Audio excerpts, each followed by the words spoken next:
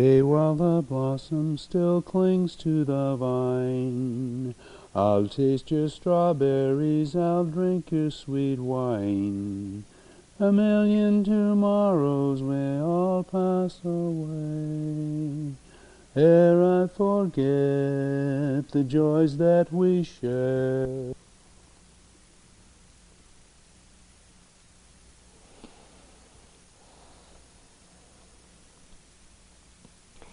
When I started thinking the other day about what I'd talk about tonight, I figured ahead to where we'd be in the retreat, and I thought I'd probably want to talk about determination, because here we are, and in a sense the end is in sight, and we have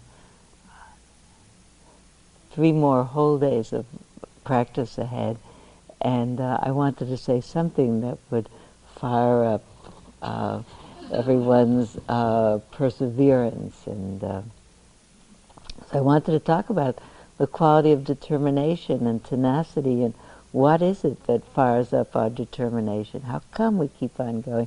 All these images of the ever-ready battery ad, and I think about it sometimes when the bell rings and from all over people miraculously converge back here. I get such a boost from that. So I was telling somebody recently, we were having a conversation about images that inspire faith, and I said, the sound of the bell at Spirit Rock inspires me, because I think about, even if I don't look out, people converging back, coming back again. And I think we come back again out of some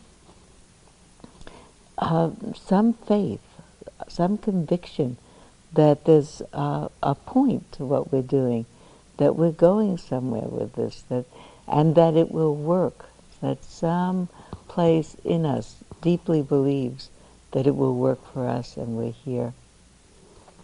I was especially glad to talk about determination after James talked 2 nights ago about faith, because I thought about determination being the strength that faith puts into action once we have a sense of it really, we can do this, and then we become determined to do this. There's something to do. I thought about his story about watching his father drive and saying, how will I ever be able to get from Queens to Brooklyn? And his father said, you can do it, though. And so, lo and behold, that someone tells us, look, this is a doable thing. That's, I think, why we do Dharma talks, because we tell the stories again and again of this is a feasible task. There is the possibility of peace. And then last night, particularly, when Guy was talking about the experience of the unborn, the unconditioned, the other shore, nibbana, peace, God, the ground of being.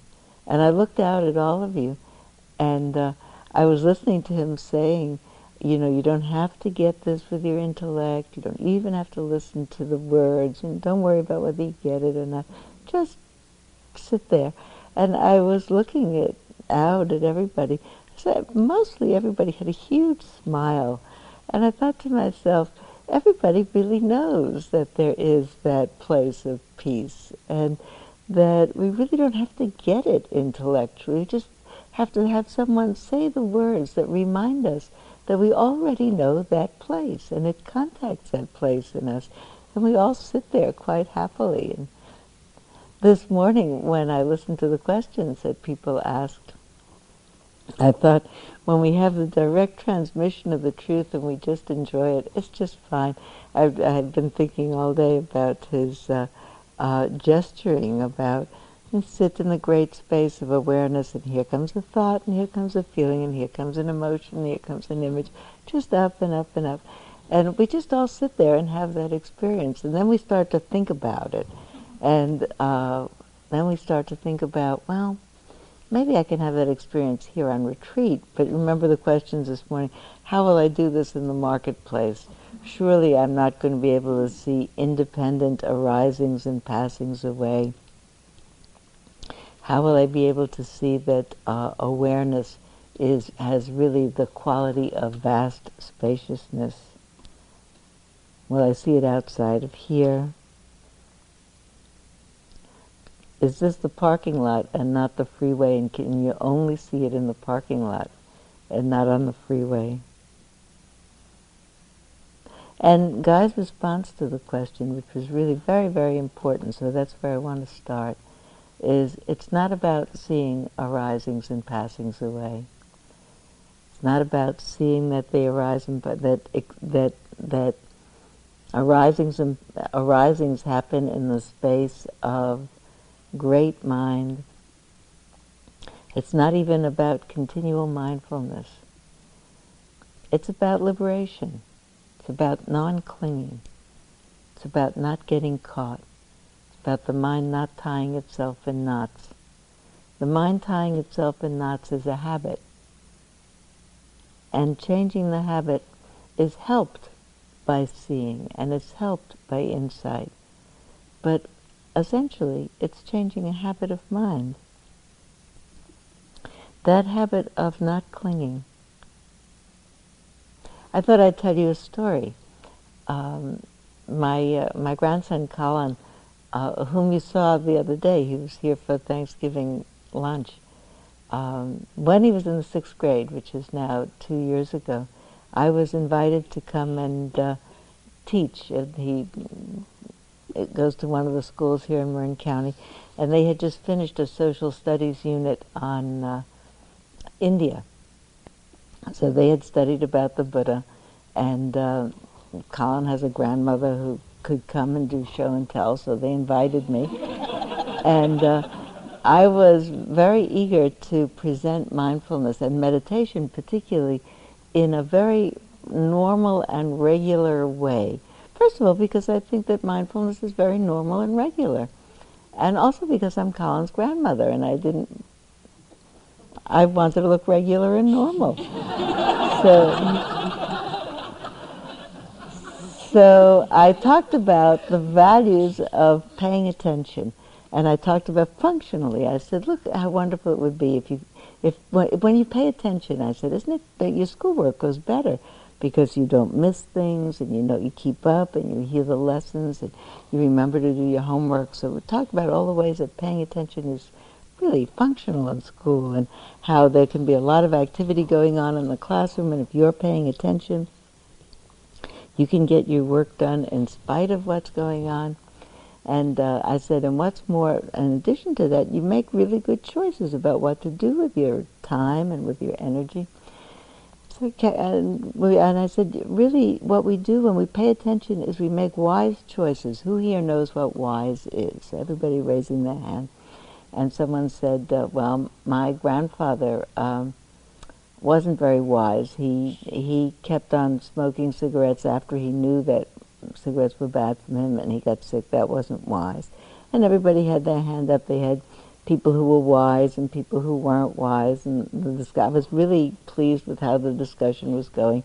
If you pay attention, you make wise decisions.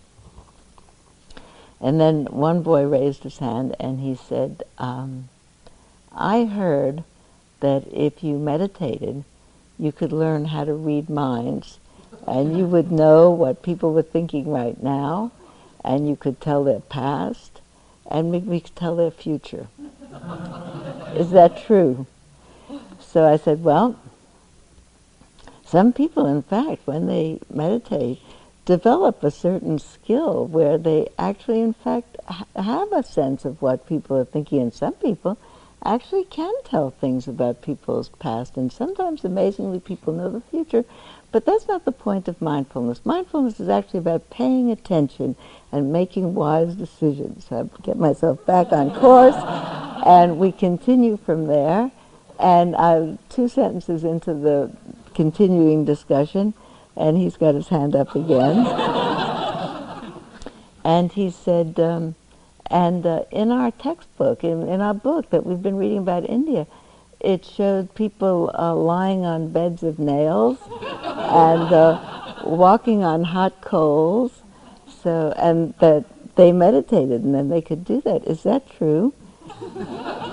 So I said, well, in fact, some people, when they really meditate a lot and they can really concentrate a lot, they don't feel pain sometimes in the same way that we do, and they can do these amazing things like lie on nails, or walk on coals, as a way of proving how concentrated they are. So it's a way of showing that they can still their mind so much that they don't feel pain. But the point of mindfulness is paying attention so that we make wise decisions.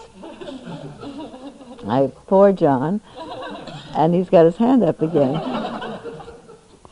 And he said, Colin said that you met a woman once who was such a good meditator that she could walk through walls. Was that true? So I said, well, yes, it was true. In fact, there was a woman, she's not living anymore, who was the teacher of some of my teachers. She was a Bengali woman. She lived in Calcutta. Did you meet her? I did. My teachers brought her to America at one point and brought her to various cities through the country, teach her on tour in a way. And she taught. She actually lived at my house for a week. It was a wonderful time. And so they brought her to meet their students here in America.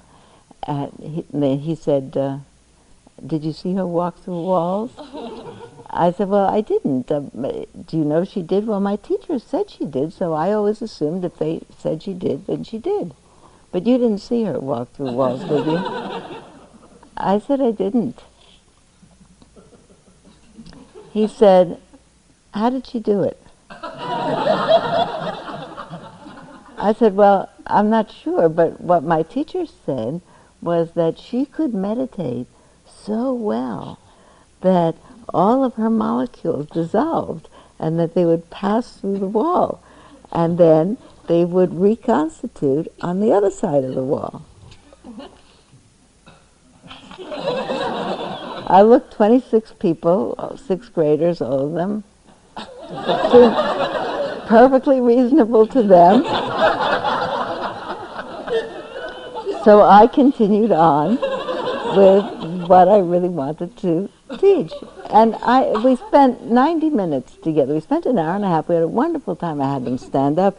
I had them do moving meditation, just as you do in the walking meditation and in the yoga. We did some yoga postures. We did some walking. We did breathing, hands on the belly, hands on the chest. Did all kinds of breathing exercises. I had a good time with them. 2 days later, I got a package of letters, as you sometimes you do when you visit a classroom. They all write thank you letters. So I got a package with 26 thank you letters. 25 of them begin Dear Sylvia. One of them begins Dear Grandma, and they all say the same thing. They're very appreciative. Thank you so much for coming to our class. Really enjoyed your visit. I liked when we moved. I liked when we stood up and did the walking meditation. I like what you showed about the breathing. I like what you told about the Buddha. Everybody very appreciative. One letter said, Dear Sylvia, the same thing. I enjoyed very much. Thank you very much for coming. He said, but I've been thinking about that woman who could walk through the wall. And he said, I've been thinking, what if, while she was in the middle of passing through the wall, she got distracted?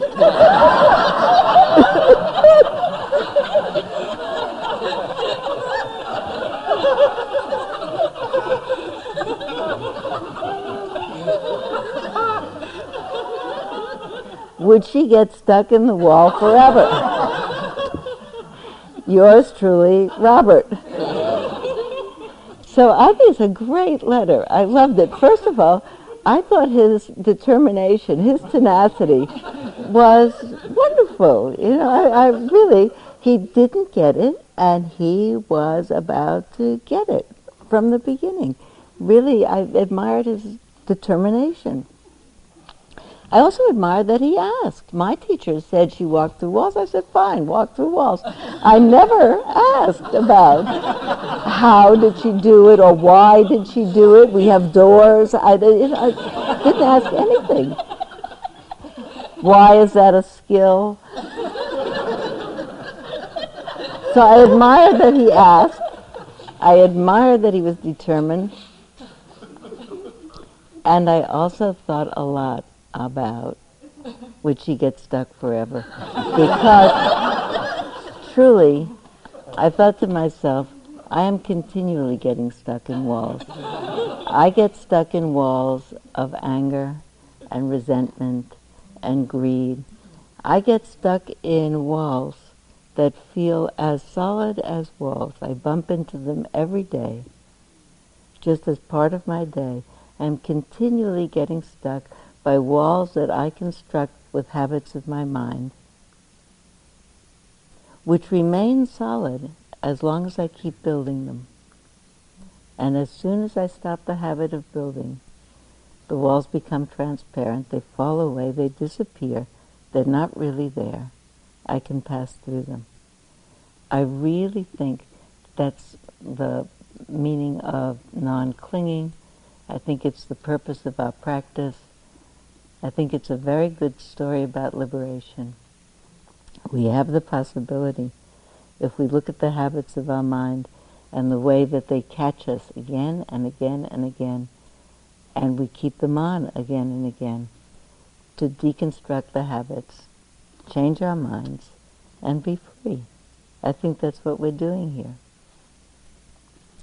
One other boy asked a question that I'll tell you his question. I'll tell you that it took me until quite recently to be absolutely sure that I knew the answer to his question.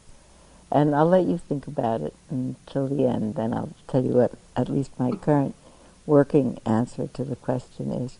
He said, I'm very interested in what you're saying about paying attention. He said, because I have trouble sometimes in school paying attention. He said, but the trouble is, when I'm not paying attention, I don't know that I'm not paying attention. How do you know that you're not paying attention when you're not paying attention? You can think about how do you know. I think we're one habit away from freedom. And the habit is the habit of struggling. Last night, I liked that image so much when Guy was talking about sitting back and seeing this display of experiences. Really, if you pay close enough attention, display of discrete experiences, this one and then this one and this one and this one and this one, that we miraculously string together and come out with a story of life. String of experiences that is just fine, actually amazing, until we reach out and try to grab onto one of them. It's like the movie is going along, we could be just interested in the movie. It's an amazing movie, this movie. Or we could attempt to grab it. It's really like grabbing smoke or pushing away ghosts. It's just struggle. There's no one who ties the mind into knots. The mind ties itself into knots with those habits. For a while I was saying we have the habit of struggling, and we could have instead the habit of surrender. I rather like that word, but it's problematic sometimes for people. It comes too close to capitulate. It doesn't feel that way to me. But I'm just as happy with calling it the habit of gracious accommodation, the habit of making space. Okay. Doesn't mean I like it. Certainly doesn't mean I'm not going to do something in response to it. It's not the response of passivity. You know, I remembered a story today when I was thinking about what I was going to talk about. I haven't thought about this in 25 years. It happened really on the first long retreat I was ever on.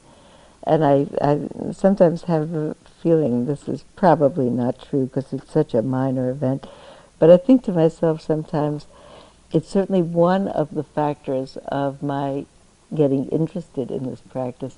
And I thought, wouldn't it be interesting if the key reason or the initial reason for my starting this practice diligently was as small a thing as a managerial problem that probably had to do with non-functioning plumbing or groceries that didn't come. Here's the story. I was on a retreat in Toledo, Washington, and very uncomfortable. I really didn't know what I was doing. I was bewildered, and my body was hurting me a lot. And, but I was sitting and walking and sitting and walking and sitting and walking, struggling.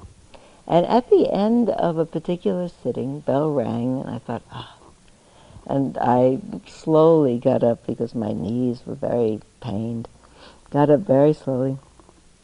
As I was getting up, I noticed that the manager of that retreat was coming in the door, clearly on her way to talk to the teacher who had been leading that sitting.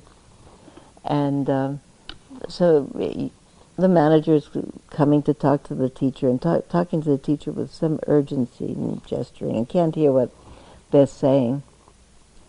Because probably something wasn't working. The grocery truck hadn't come, or the plumbing wasn't working, or some managerial problem that comes up in the course of a day. But I could see from the furrowed brow and kind of the urgency of the talking that something wasn't working. And here was the teacher listening. And I was beginning to walk out at that point, and I passed them by just at the point where the teacher was responding to whatever it was the problem. And I only heard the sentence of response. Teacher said, you know, I'm not into hassling. It was like a huge transmission to me that was a possible response in life that you could say about something. You know what? I'm not into hassling. That it was clear to me that it wasn't an indifferent answer, that the problem, whatever it was going to get taken care of, and whatever needed to be done would get done, but that hassling was extra. That was so inspiring to me. It was as if no one had ever suggested to me that life was not a contest, wasn't a test where I was a combatant or a contestant, and that I had to win or do well or triumph over situations.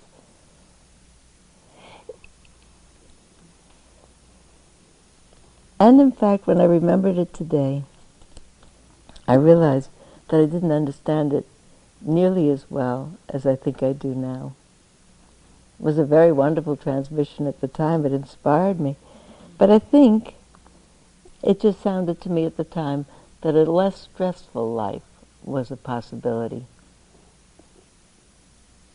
Like, I'm not into hassling is really like advice that you might give to somebody if they needed to take a stress reduction course, or look, relax a little bit, don't take it so hard, give yourself a break.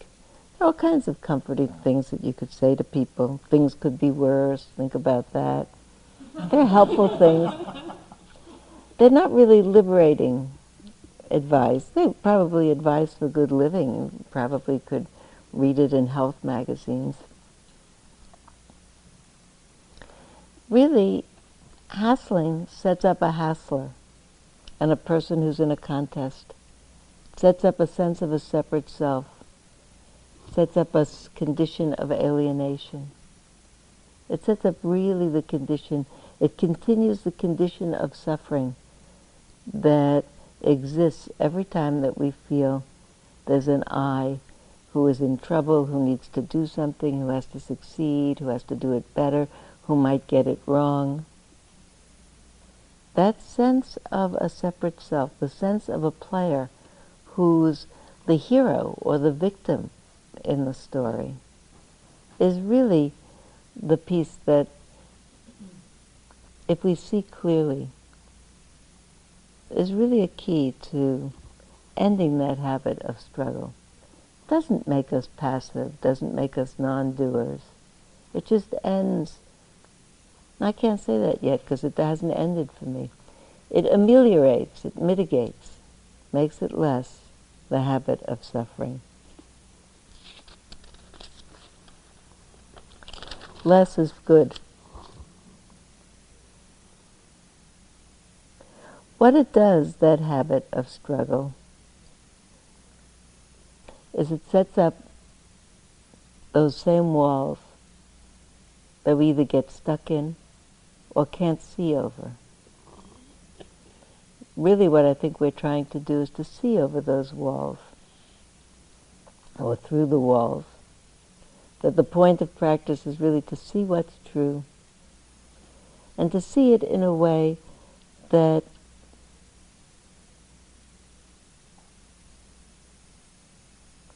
really allows us to respond with the fullness of our being. I recently read the first line, looked again at the first line of one of the recent Dalai Lama books. I can't remember which one it was, but the first sentence of the book was this. It said, the purpose of life is. So, what do you imagine the next word was? The purpose of life is. It is happiness. It is. I was surprised. I thought, this is the Dalai Lama, was going to say the purpose of life is to serve. The purpose of life is to make yourself available. The purpose of life is to work on behalf of all beings. It says the purpose of life is happiness. I think it's the same, actually. I think it's the same. There was an installation ceremony at the Zen Center recently, and one of the students asked the abbot, "How shall I serve?" And the abbot said, "Take care of yourself." And the student asked, "How should I take care of yourself?" And the abbot answered, "By serving others." Well, I read that, I read it in an article, and I thought, well, that's very Zen. They say these enigmatic things, and you read it and you think, what on earth? But in fact, though, it's really true that hidden in that is you take care of yourself when you serve others, because your ability to serve others depends on your having forgotten a sense of separateness, forgotten a separate I that needs to be tended to. It means that you can look out and see what's going on out there and respond. It means that you're not alienated. It means that you're not alone. It means there's no one who's imperiled ever. No one that needs to be frightened or forgiven.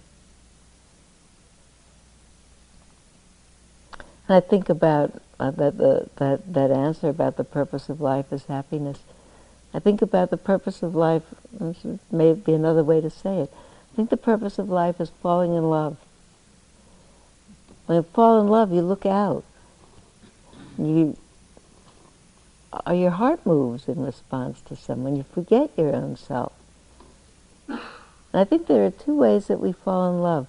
We fall in love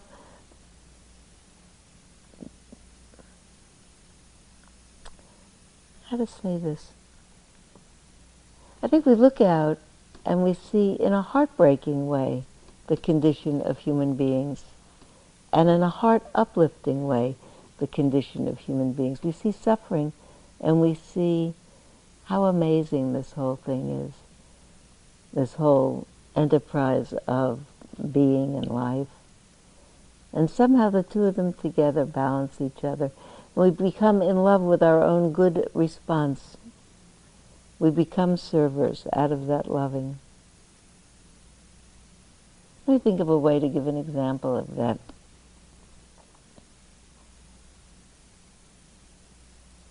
I think it's really hard to look out in the world and see how much suffering there is. We sit here and it's so quiet and it's so lovely, and out in the world, as always, wars are happening. People are doing terrible things to each other. Half the world doesn't go to sleep having eaten enough. More than that amount of the world doesn't have safe shelter to sleep in.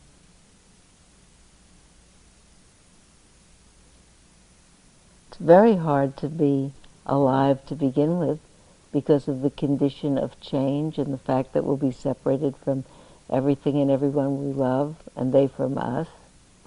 On top of that, we make it harder with habits of greed and hatred and delusion. It's very hard to look at that.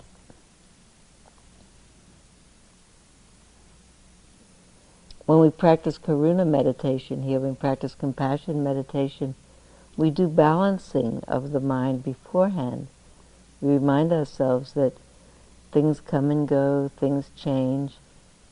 We remind ourselves so that we'll be able to open our hearts to the suffering of the world, be able to look at it clearly, not flinch.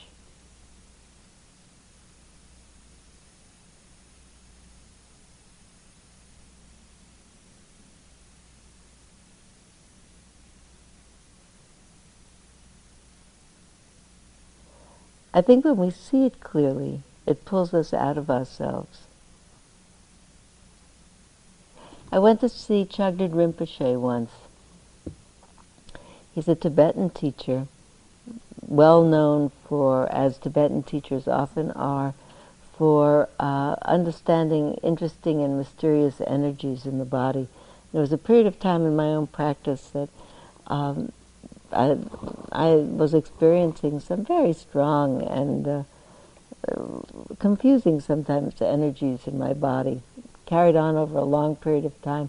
It characterizes the practice of some people here. It just happens to some people and not other people. It's not particularly a sign of wisdom. It's a sign of a certain level of concentration, not necessarily a sign of wisdom.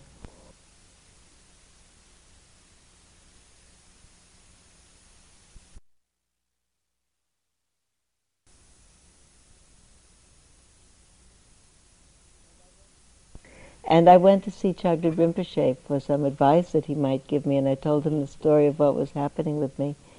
And I explained it to him very carefully, and he listened very carefully. And then I asked him for some advice, and he got ready to give me advice. And I thought he'd tell me to breathe in a certain way or to try to pay attention in a certain way. And he said, "How much compassion practice do you do every day?" And I really didn't know what he meant. And so I made up an answer. I actually gave a textbook answer about, well, in vipassana practice, one pays attention in order to have insight, in order to have wisdom, from which compassion will naturally flow, or something I'm embarrassed to say, but I made up an answer. I got all finished, and he said, "No, really, how much compassion practice do you do every day?" So I said, "I'm not sure what you mean." He said, "How much do you go out in the street, really, and just look around?" And at the time I thought, maybe he thinks I'm too self-preoccupied, maybe I should be embarrassed, maybe he's... But he looked so kind, you know, I didn't take it anywhere as a rebuke. I thought, I really felt fine about it. And it's so long ago now, at least 10 years, maybe more, that in the 10 years I have understood incrementally more, and I do every time I tell the story, what he meant. On every level that story has continued to grow for me. But one of the levels is when you look out at other people, you take attention away from your situation. It just gets milder, whatever it is. The fear about what's happening with me falls away because you're looking at other people. Get distracted from yourself.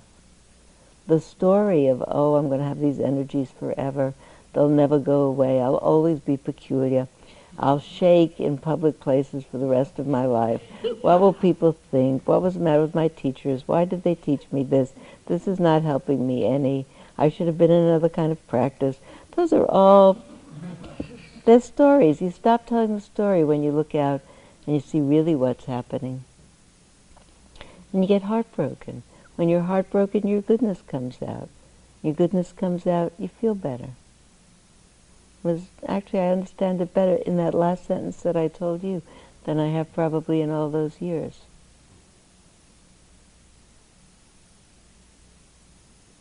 And the other thing is, when you pay attention, you look around outside of you, with no walls, and you're not stuck. You see the pain in the world. You feel the response of the heart. You also see how amazing the world is. See how amazing it is that life happens, you know. From breath to breath, we stay alive. That's so amazing. You know, we said people, the breath is boring. The breath is amazing. From one breath to the next, you stay alive. If we didn't breathe for a minute, we wouldn't be here. It would get tremendously interesting if we couldn't breathe for a minute. Each breath is one breath to the next. You think about this organism. It falls out of somebody else, and it walks around on its own feet for a certain number of years, dependent on its breath, breath to breath, dependent on its breath, dependent on its Krebs cycle, dependent on the heart beating and firing at a certain time. It's really a miracle when you think about it. If you think about it, that's a miracle. And people are really miraculous. They do terrible things with greed, hatred, and delusion, but they do amazing things also. They invent and they create. I heard a number of stories since Thanksgiving. People have been telling me stories about their grandfather because I told grandfather stories, and I'm very happy to have them. I wish I could tell all the grandfather stories that people told me. I'll tell you just one because I can only do one. But my friend Jane, I've known James and Jane for a long time now, and Adam, friend Jane at lunchtime on Thursday was telling about her grandfather. And I tell you only the barest pieces of the story, but her grandfather was a Jew born in Germany whose mother died right soon after his birth. And he had numbers of siblings. And his father was a merchant seaman. So his father was gone, his mother was dead. His siblings got raised by various parts of the family, cousins and uncles and aunts. And he grew up and was very bright, went to gymnasium in Germany, was very good at languages, learned many languages. And then the circumstances changed as a young adult, and it wasn't the right thing for him to stay in Germany at that time. And so he moved to England and thought he would teach, but he had such a heavy accent, German accent, that he ended up teaching in a school for the deaf because that worked. And as Jane told the story, I began to think, I'm going to tell the story when I talk about determination, because determination was the hallmark of Jane's grandfather's life.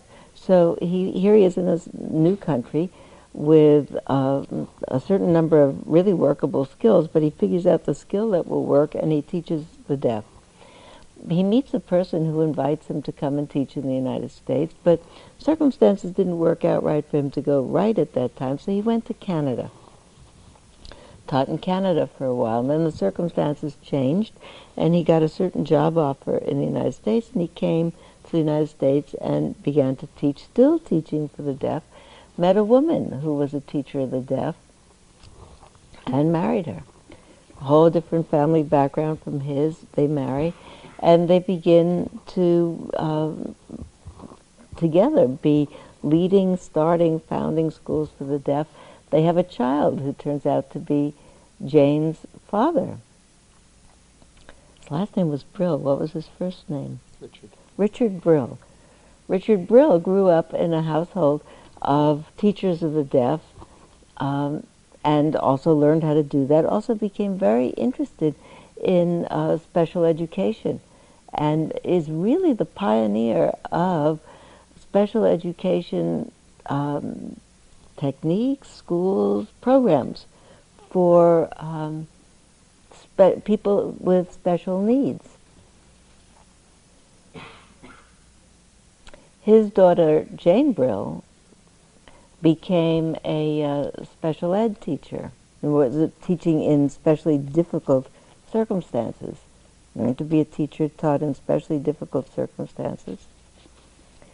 Married James Barras. Their child, Adam, is Adam because of the grandfather's family having been dispersed in Germany, and for him having made a decision, this will work there, and this will work there, and this will work there, and this will work there. And I listened to the story, I thought, I wonder if I'll tell this as a determination story, or whether I'll tell it as a karma story. Because at any point in that whole story, had one thing been different, then Adam wouldn't be Adam. And if he'd gone to America first and not to Canada, he might have taught in a different school, and not in a school where he would have met the mother of Jane, the mother of Richard Brill, who became the mother of Jane. There are moments when people tell me their story, so I went here, and then I needed to go there, and then I needed to go there, and then this wouldn't work, so I did that. Oh, I left out a piece of the story. At one point, when teaching in the School for the Deaf didn't work out anymore, they needed to teach other things in order to support themselves in addition to. And he was a very skilled gambler. He played cards really well, the father of Richard Brill. So they began teaching bridge at Princeton. They just taught whatever. The reason I wanted to tell you the story, I thought about it since Thursday until today, is first I said it was a determination story. He didn't quit. He was tenacious. It's a karma story. It's awesome. You never know. If you turn right instead of left, the whole rest of your life changes. If you get on this plane and not that plane, the whole rest of your life changes. I really do know people who I ask, how did you meet your partner in life? And they say, well, I missed my plane, and then I took the next plane. You don't know from one moment to the next. It's so amazing when you step back from your life instead of being stuck in it. You look at it, you never know if this is a good thing or a bad thing. The father of Richard Brill's story is a good story because when you start to hear it, you think, oh dear, his mother died. It's a sad thing. But his mother died, he needed to be resourceful, and he did this and this and this and this and this. We don't know what's good or what's bad. We don't know anything. It's awesome. So then I thought I'd tell you a determination story. Then I thought it'd be a karma story. Then I thought, actually, I wanted to tell it as a resourcefulness story because all of you are being very resourceful in your practice, and I really wanted to applaud you. The people that I've talked to on in interviews are, and so I suppose you all are, because everybody's doing really wonderfully well. And we're in that part of the practice where it begins really to unfold and begin to see the dividends of having been here for a week. And as I listen to people tell me what's happening for them, and I say, that's really great, that's wonderful, I'm so pleased. And then people tell me their secret. They say, you know, that instruction that you gave me, it didn't work. So I made up another instruction that did work. And that's really, I heard that from enough people to share it with you, to tell you that I'm so happy when you do that, because it lets me know that you know where you're going, and you know what works and what doesn't work. I don't know what's working with you. All I know is how to listen. Now, I know all the standard things about if somebody says this, I could say do a little that, and if they say that, I could say do a little this. I do know that. But I don't know if that will open up your understanding for you.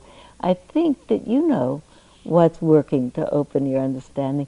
And I think there's a tremendous level of spiritual maturity happening here. Everybody knows where they're going.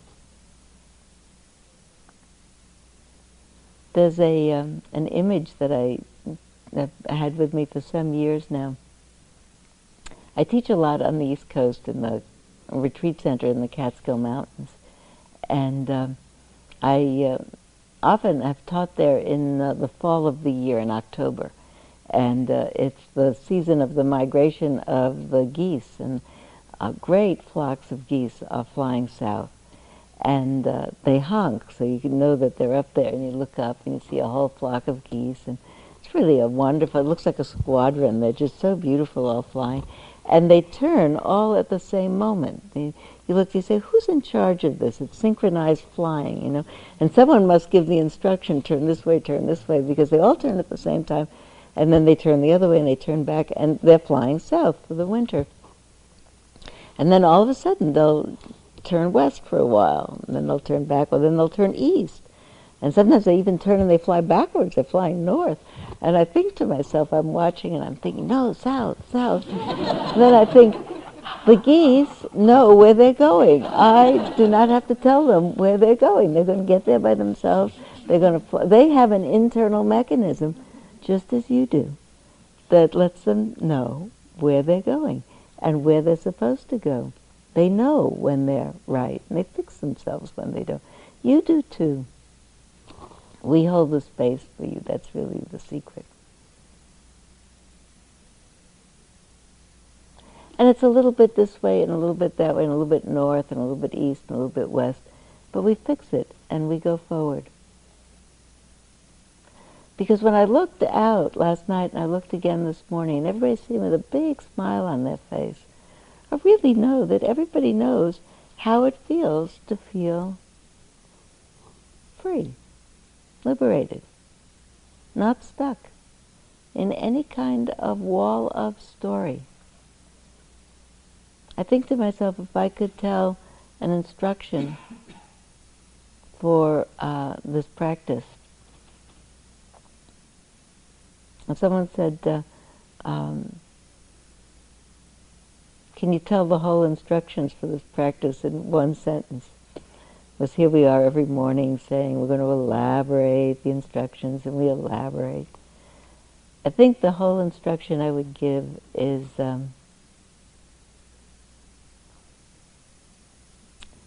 try to be as still as you can and don't tell yourself stories.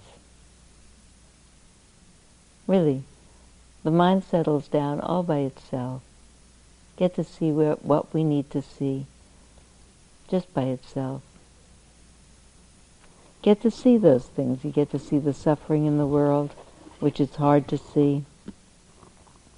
Get to see the beauty of the world, the inventiveness of the world, the creativeness of people. This doesn't work, I'll figure out something else. This doesn't work, I'll figure out something else. And the goodness of people. They're suffering, and so I'll respond to it. I thought I'd read you a poem. A friend of mine sent me a poem by Theodore Rothke. I think it has to do with how hard it is to keep awake and the kind of determined tenacity. Keep on looking, keep on trying, keep on readjusting, try something else. Not pushing, not striving, just slowly, slowly, expecting, finding out what works and what doesn't work. I wake to sleep and take my waking slow. I feel my fate in what I cannot fear. I learn by going where I have to go. We think by feeling. What is there to know? I hear my being dance from ear to ear. I wake to sleep and take my waking slow. Of those so close beside me, which are you? God bless the ground, I shall walk softly there and learn by going where I have to go. Light takes the trees, but who can tell us how? The lowly worm climbs up a winding stair. I wake to sleep and take my waking slow. Great nature has another thing to do to you and me, so take the lively air and lovely. Learn by going where to go. This shaking keeps me steady, I should know. What falls away is always and is near. I wake to sleep and take my waking slow. I learn by going where I have to go. So have you thought about the answer to that child's question? How do you know? How do you know if you're paying attention when you're paying attention? This is how I know. I know it if I know I'm awake, paying enough attention, if I have fallen in love with the world again and fallen in love with life again. fallen in love with goodness, my own included, fallen in love enough to care. If I'm dispirited, I could pay a little bit more careful attention. I could take the next breath as carefully as I can. I could take the next step without a story. I could let go of the story of despair. I could let go of all the stories. Take the next breath. Look around at people. Think, this is amazing. Not what's happening, but that it's happening. And that we care about it, all of us.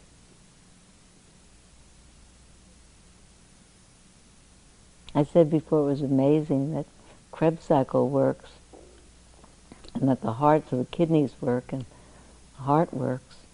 We can locomote. But we can love. That's the most amazing thing of all. Whatever the shape of the kidneys and the heart, can love and appreciate, even celebrate.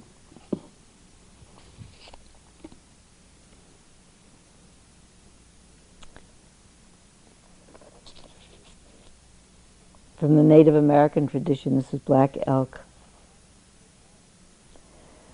While I stood there, I saw more than I can tell, and I understood more than I saw. For I was seeing in a sacred manner the shapes of all things in the spirit, and the shape of all shapes as they must live together like one being. And I saw that it was holy. So we'll sit.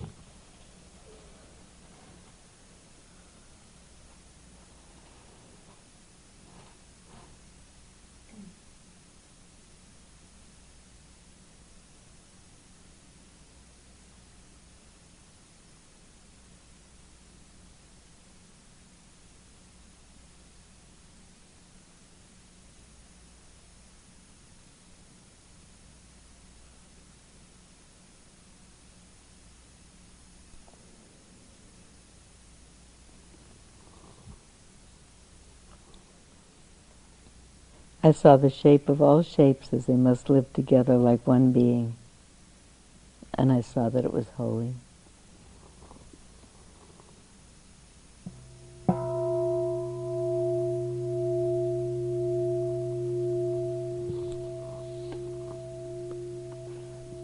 Thank you very much.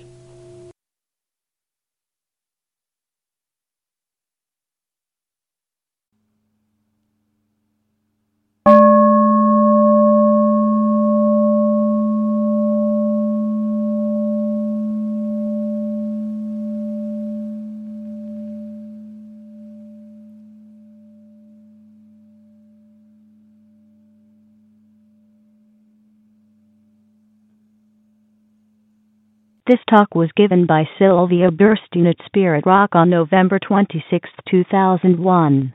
It is an offering of the Dharma Seed. Thank you for listening. To learn how you can support the teachers and Dharma Seed, please visit dharmaseed.org/donate.